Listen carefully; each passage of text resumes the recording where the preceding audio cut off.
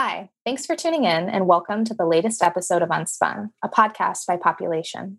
This week, we're going to talk about supply chain dynamics with Kim Vanderveert. Don't go away. We'll be right back after the break.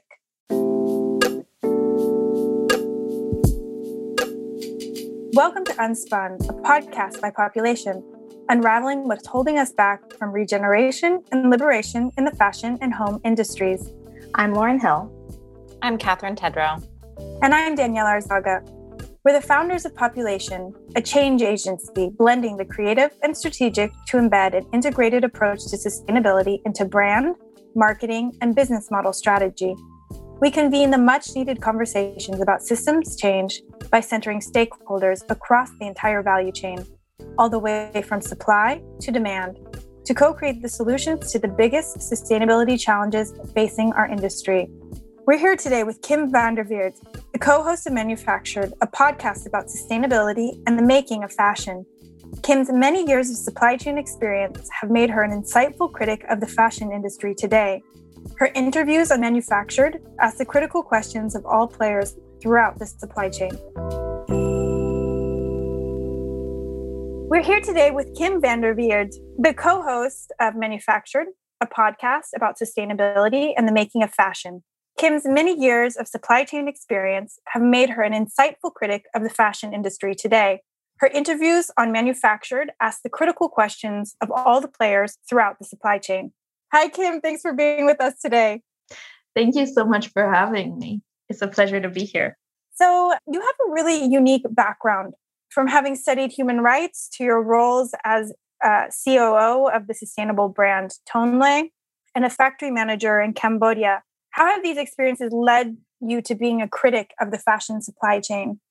Yeah, I'll try and tell the short version of the story. I guess the one-liner that I use to describe myself is student of human rights turned garment factory manager turned sustainable fashion critic. But I mean, in a nutshell, so as an undergrad, I studied social science. I did political science and international studies. And I went on to do a master's in human rights. And I thought I was going to go to law school and become a human rights lawyer. And in the end, decided that I wasn't really sure if law school was for me. And ended up, when I finished my master's degree, I was in London and it was 2010.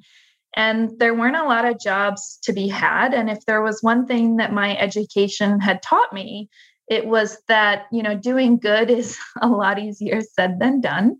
And people who set out with the intention to do good, often inadvertently end up causing a lot of harm. My interest was always in global political economy, in supply chains, but in part because I was trying to figure out what my space was.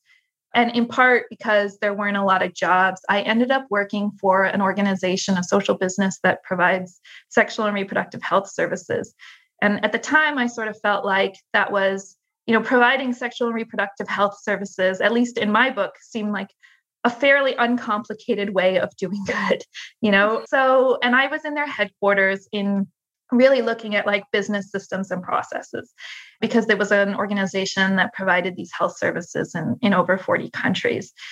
So I did that for a while. But gradually these sort of thoughts about supply chains and global political economy started creeping back into my mind, because I sort of felt for the first time, I was participating really in the global economy as a consumer, in the sense that I had a job, I was earning some money. And I just felt in my private life as a consumer, I was sort of participating, upholding, complicit in these economic systems, which in my professional life, were marginalizing the very women to whom, the organization that I worked for was trying to provide sexual and reproductive health services. And that sort of started to, eat at me a bit. And I started to think of more and more, how could I transition back into, issues, supply chain stuff. And I did a lot of reading. I talked to a lot of people.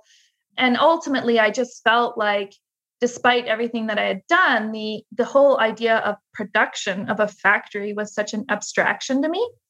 And supply chains, the idea of a supply chain was an abstraction to me. And, ultimately the heart of the fashion industry's social and environmental impact is in production.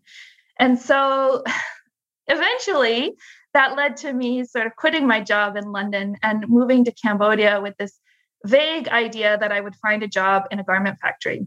So I was in Cambodia for 5 years. And as you mentioned, I worked for 2 very different companies. And my experience while I was in Cambodia managing production was kind of like little by little, everything I thought I knew about how to do fashion responsibly was sort of undone. And little by little, I also found myself making decisions or doing things as a factory manager. And this was particularly in the second factory that I managed, which was producing primarily for the luxury eyewear industry, so for some of the world's biggest brands. And I found myself making decisions and doing things that my old self, the student of human rights, would have unequivocally condemned. And so, I sort of have been trying to, on the one hand, my assumptions were undone. And I've been trying to sort of reconcile lived experience with also what I was taught and how I was taught to think about these issues. And, in the summer of 2019, I was fortunate enough to go to the Sustainable Apparel Coalition meeting because we were members of the Sustainable Apparel Coalition. And at that time, I was sort of starting to think about what I was going to do next, because I never really became a factory manager, like to be a factory manager. I didn't aspire to continue to manage subsequently larger factories. It was always a window into a world that I felt I didn't understand. And I was sort of starting to get to a point where I felt like I understood it and I had to figure out how to use it. And I was struggling because I felt like I was very cognizant of the fact that I am not sort of your typical factory manager. I'm white, I'm female, I'm half American, half Dutch. In other words, I'm quote unquote Western. I'm a native English speaker, all of these things. And so I sort of felt like, it wasn't really my story to tell. But when I was at this Sustainable Apparel Coalition meeting, what I kind of realized, first of all, everyone that I met assumed that I worked for a brand. And then when I would say, oh, actually, I manage a garment factory in Cambodia, people were so taken aback. People were so surprised because in people's imaginations, a factory manager is a male of color. And what I realized was that, number one, I was invited into spaces, both formal and informal, that my manufacturing peers were not. And also that I could say things that were maybe a little bit more provocative, and I was still given the benefit of the doubt. And so that was when I sort of started to think like, okay, maybe there is sort of like a place for me here, or a way that I can contribute to this. And maybe there is I'd felt before that supplier perspectives in the sustainable fashion conversation were underrepresented and misunderstood. But I started to sort of see how I might be able to do something about that, or to advocate for this particular perspective in a way that sort of felt okay. So that's what led me, together with my co-host Jessie, to start the Manufactured podcast, which, we really try and focus on featuring supply chain perspectives. That's fascinating. Thanks for sharing. I'm curious too, if you could elaborate a little more from your experience as someone who's managed factories, how the division of power kind of plays out on the ground from the facility perspective. And we know that power is really skewed toward brands, and the onus of, compliance against standards is placed on manufacturers. So we're curious to hear a little bit more about your experience. Yeah. So I'm so glad you asked this, because I think the word power is often what's the word?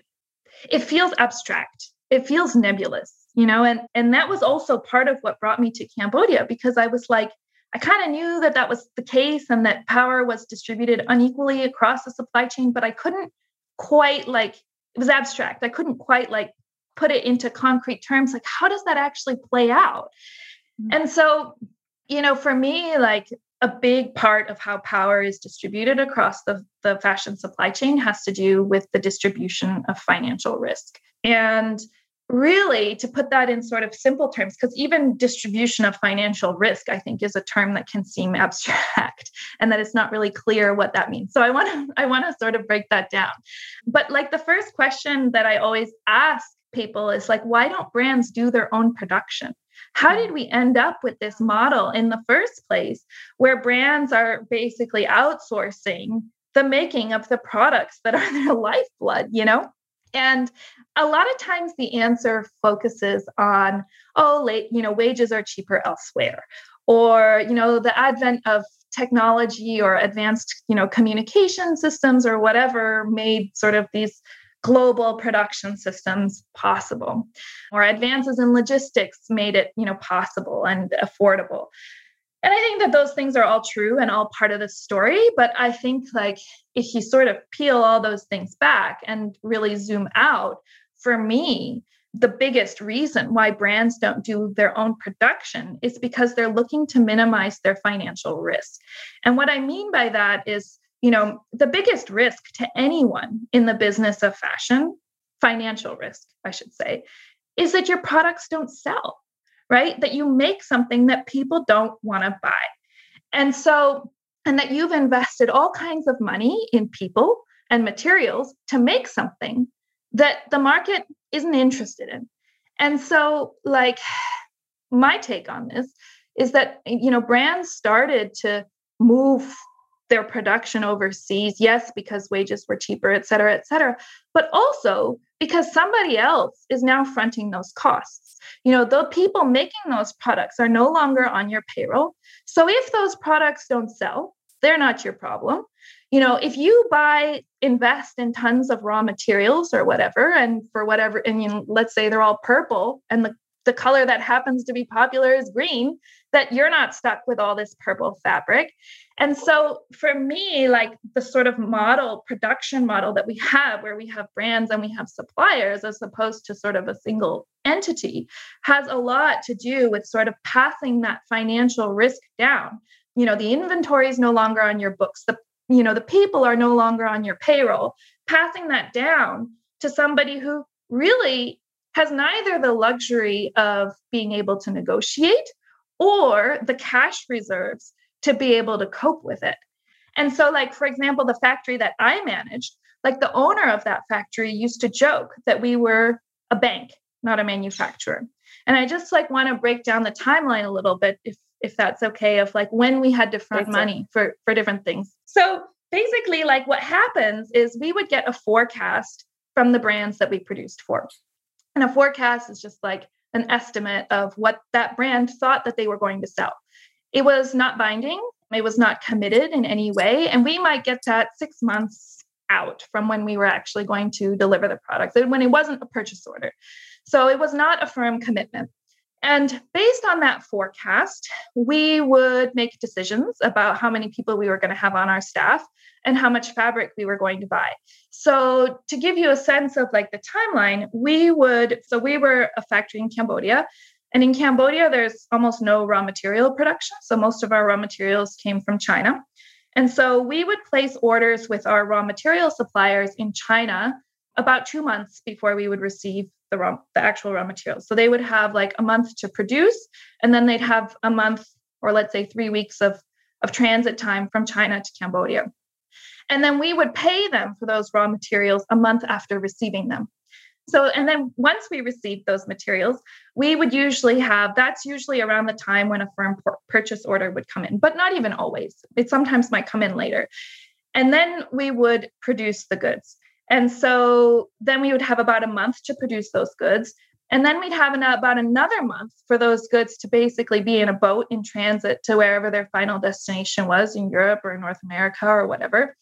And then for our clients that we produced for, and they were particularly tough, but we actually had that inventory that we produced sit in a warehouse, which we paid for up to 3 months. And they had 3 months to call off that stock. Wow. And it was only when that stock was called off that then there was actually like, we could invoice and we could get paid. So the amount of time like between when we were making irreversible decisions about how many people to hire and how many materials to buy, and the time when we got paid was about 6 to 9 months, depending on the situation. And even then, the thing is, like, you've already sunk those costs. You've already produced those goods.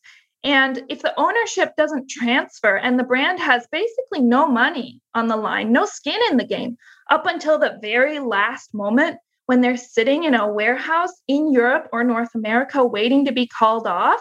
And, again, like different suppliers will have different arrangements. This was our situation. But if they have no skin in the game up until the very end, well, then in that 6 months, again, to go back to like the purple versus the green example, if that product that you've made for them suddenly isn't selling as well as they hoped it might, or as well as they thought it would, then like basically it's very easy for them to come up with reasons why they're going to refuse that inventory. And this is what Jessie has talked about also on the podcast, because she worked for a third-party quality inspection company. And she talked about how these inspection reports were basically like kind of used as insurance or leverage by brands to say, hey, actually, there was a problem with the quality and that's why these products aren't selling. So we're going to refuse them. Wow. Or, whatever. There's a lot of buybacks, right? Where you're actually asking the manufacturer to buy it back. Well, not even buy it back because they still own it. Yeah. Right. And so it's very easy. But the point, I think, is it's very easy to refuse inventory and to come up with whatever reason for that when you have no money on the line. It doesn't cost you anything as the brand. And so, for me, like that is, when we talk about distribution of financial risk, it's like, who has the skin in the game, and who's fronting these costs? And that, I think, is a really big part of like how these dynamics really play out. And if you say as a manufacturer, well, I don't want to do this, or I want to be, paid up front, or, I want a purchase price that's dependent on fluctuations in your forecast, or something that would sort of redistribute that, they'll say, sorry, forget about it. Go somewhere else. Yeah. I mean, we obviously know that the system is dysfunctional and has been since the beginning of time. And one of our questions was around holding brands accountable. And we had brought up ethical trading initiatives, Guide to Buying Responsibly, and the mutual agreements that are starting to emerge. Transformers just put out their 8 ethical principles that you spoke to them about in your conversation recently. Are there other models, or what do you see that it's going to take to hold brands accountable as an industry? Yeah, this is a good question. And I don't know if I totally have the answer. I mean, surely I don't. But I think, there's sort of different layers to it, because on the one hand, like if you look at these contracts themselves, the contracts themselves often sort of are completely unfair and unjust. And so part of the work, I think, is even just like, coming up with contracts between brands and suppliers that are a little bit more reasonable. And there was a really good report on this by the ECCHR called Force Majeure, I think. And it sort of like gave these examples of just how outrageous some of these contracts were in terms of like, that a brand could refuse inventory at any moment for any reason. And so like, but effectively what they were doing was totally legal. But let's say you sort of solve that piece of the puzzle, then there's like the issue of dispute resolution, right? And I think one of the challenges that a lot of these suppliers face is that, and just speaking from my own experience, I mean, we were small compared to some of these brands that we were working for. I mean, we, a tiny fish.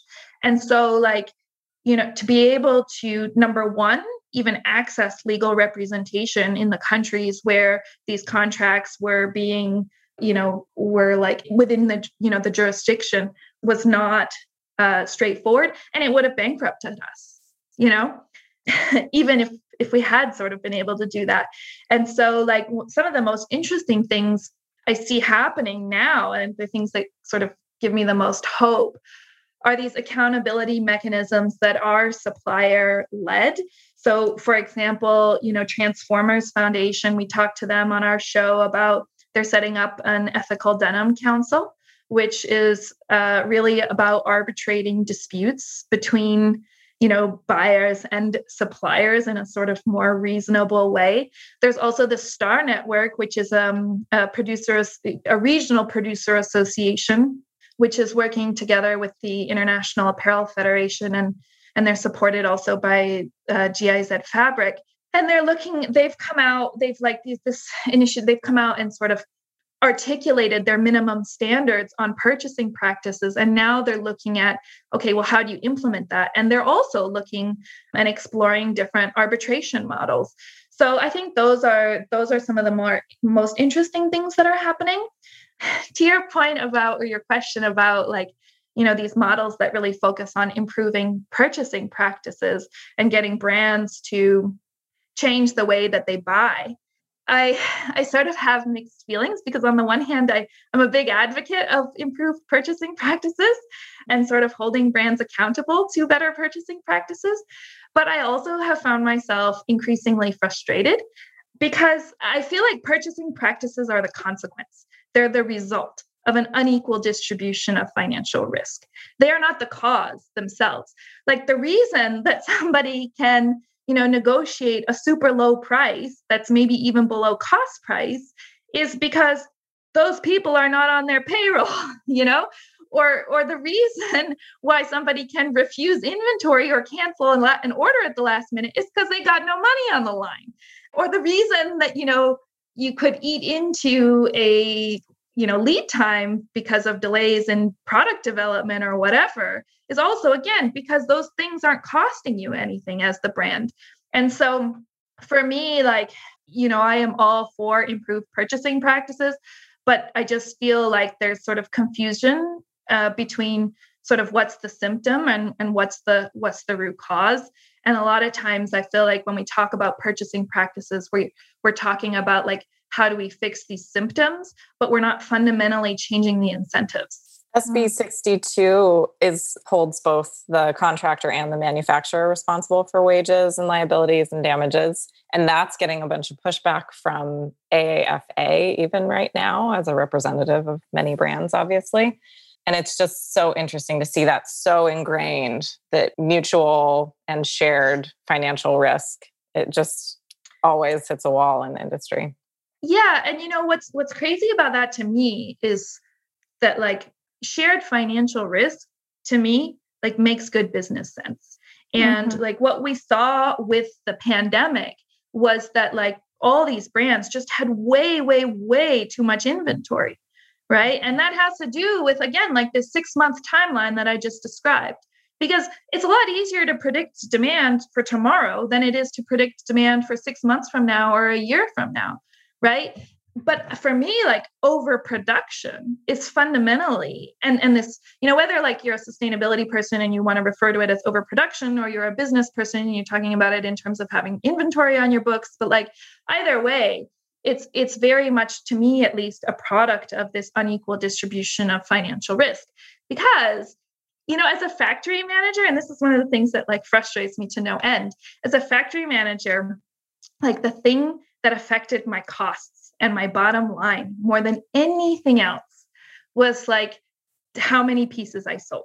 And what I mean by that, it is okay, to give a very simple example, if you have you've already sunk your costs, you've hired your staff, you've bought your fabrics, and let's say all of that combined costs you $100. If you sell 50 pieces, then your cost per piece sold is $2.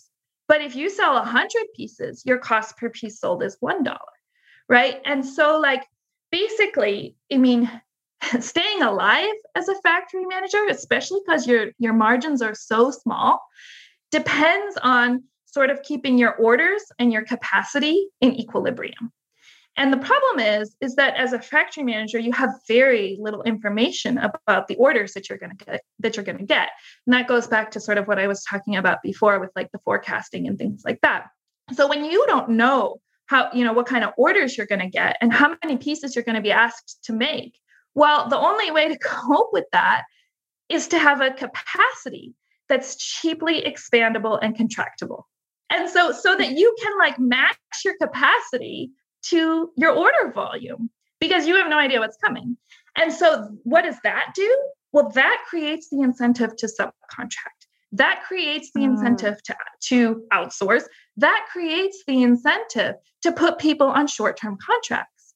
And what does that do? Well, that makes your supply chain longer, right? Because suddenly now, instead of dealing with one supplier, that supplier is now subcontracting, effectively passing that risk down to someone else who's probably doing the same thing, passing that risk down to someone else. And your supply chain gets longer and longer, and your lead time gets longer and longer.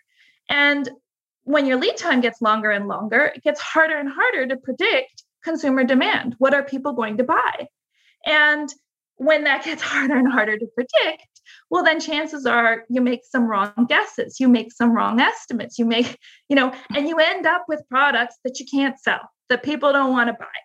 And so it would be in everybody's, if financial risk were shared, you would see a contracting of the supply chain. And you would see a seriously smaller number of players involved in that. And you would see much shorter lead times with a much better ability to predict, what you should actually make. But the thing is, doing that requires, brands to have more inventory on their books, to assume more financial risk. And I think with sort of like, a lot of times, I think one of the big barriers to sort of getting brands to do that, even though I think in the medium term, it's in their best interest, is that we have a very short-term and narrow understanding of shareholder obligations. And, there's so much emphasis on these short-term quarterly results. If you say, oh, you need to put more capital on the line, or you need to put more money on the line, that's a pretty hard sell with the sort of understanding of shareholder obligations that we sort of commonly see, which is ridiculous because in the end, it doesn't benefit shareholders either if the planet is on fire, Right. Well, and if the whole system is unsustainable, it will catch up to those who are profiting off of it eventually, even if that time horizon is really long. So, Kim, you've talked a bit about the ability of brands to shirk responsibility, particularly financial responsibility, and the distribution of risks throughout the supply chain. And I think that's particularly relevant for brands that are not vertically integrated. Whereas if you have an organization that's vertically integrated, through their business model, they're inherently required to take on more risk because they're managing their own inventory.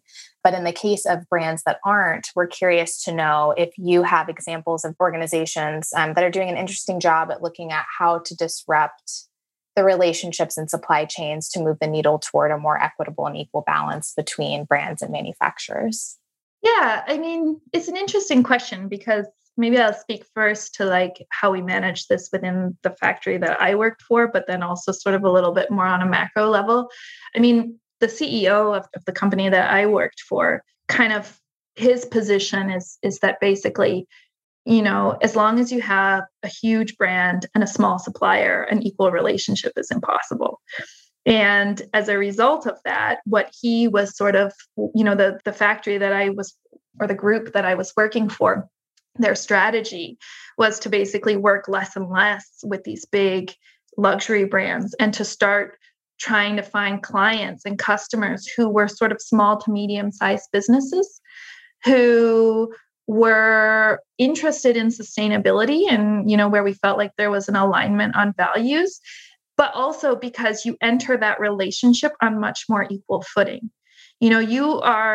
When you are dealing with two similarly sized companies, like as supplier and as brand, we as supplier, like maybe we were their sole supplier, maybe there was one other supplier, but these were not big companies with huge in-house sourcing expertise or product development expertise. And sort of, to put it crudely, you as a supplier were less disposable, were less replaceable. And so that's sort of how the factory that I was working for has coped with that question, because our history really was producing for some of the biggest brands out there. And not only that, we were like the bottom of the packing order. We were making like the soft eyewear accessories, like the cleaning cloths that were effectively considered packaging, And so that was how we coped with it. I think like at a sort of a more macro level, I think that there's one of the things that gives me hope is, I think one of the silver linings of the pandemic has been that a lot of suppliers have sort of felt like there's nothing left to lose. and that they've been more willing to sort of come out and share their perspective, but also connect with each other. Because the industry too, like, is really cutthroat, and suppliers, at least this was my experience, were really nervous about even opening the door to each other, because it was like, over less than half a cent, you would lose your business. And so now one of the things that really gives me optimism is these suppliers coming together to advocate collectively, because I think that really has the power to disrupt. So the last thing I think in this space that I think is interesting I've heard, like, especially from the larger manufacturers, I've heard sort of interest in moving production, quote unquote, onshore. I mean, it all depends where you are, but like, say, an Indian manufacturer opening up production in Los Angeles, or a Vietnamese manufacturer opening up production in Detroit. But doing that in collaboration with the brands that they work for. And so these are factories that are sort of like jointly owned, and the investment sort of comes from both sides. Now, I think, like, again, what I've heard about these kinds of initiatives is like are in very early stages, but I think that's really interesting. Yeah, I feel like there's been a lot of examples of that in LA, especially in the denim industry. People coming back and wanting to just be closer to their clients, but also I didn't realize about this shared kind of investment on the part of brands and the suppliers. Well, I don't think that that's always true, but I've heard of a few cases where that's happening, and I think is really interesting. Mm-hmm. So on that note, Kim, kind of on your last word on the industry, we always ask one closing question, and it's, what's the number one question you are asking brand professionals, suppliers, all across the value chain? What's the number one question you're asking to really achieve real change? Yeah, that's a big question. To me, it has to do, I think it would be probably how to convince brands to take on their fair share of financial risk. Because it's like, to me, if we talk about like a house, right? A sustainable business relationship between brand and supplier, to me, is the foundation, and everything else sort of collapses if that's not in place. So that's sort of the question that I'm really interested in is what would that take? But, maybe I sound like a broken record. Not at all. And it's a record we'd listen to all day. And our very last question we always ask our guests is, who's an unspun hero, that someone in the industry, and you probably have some really great examples of people that are doing the work on the ground for sustainability and maybe aren't getting the platform or the chance to speak on a podcast or be on a panel that you want to give a shout out to? Yeah, I mean, there's so many. But I would do a shout out for Gauri Sharma and Lavinia Garg, who are the co-founders of SUS, which stands for Sustainable Style Speak. But they're the co-founders of this network of young professionals, activists, academics in India who are working really hard to put forward a different sustainable fashion narrative. And the conversations that I have had with anyone sort of remotely affiliated with this network have just been some of the most refreshing and inspiring conversations that I've had. Great. Thank you. Well, we will look them up. I'm not familiar with them, but thank you, Kim. My pleasure. Yeah. Thank you for having me. Yeah. It was wonderful to get to talk to you, Kim. It was. Thank you. Likewise. Thanks for letting me get technical. Thanks for listening to another episode of Unspun and for joining the conversation to create a new vision for the future of fashion and home. Huge thanks to this week's guest, Kim Vanderveer, for sharing her perspective on the industry. You can follow her at manufactured_podcast. To join the conversation, follow us on Instagram at wearepopulation or visit our website at wearepopulation.com. Unspun is produced by Population, co-developed with Corey Cambridge, and mixed and edited by Compost Media Flow. Our theme music is by Richie Quake and cover art by Ryan Welch Designs. You can find us on Apple, Spotify, and wherever you listen to podcasts.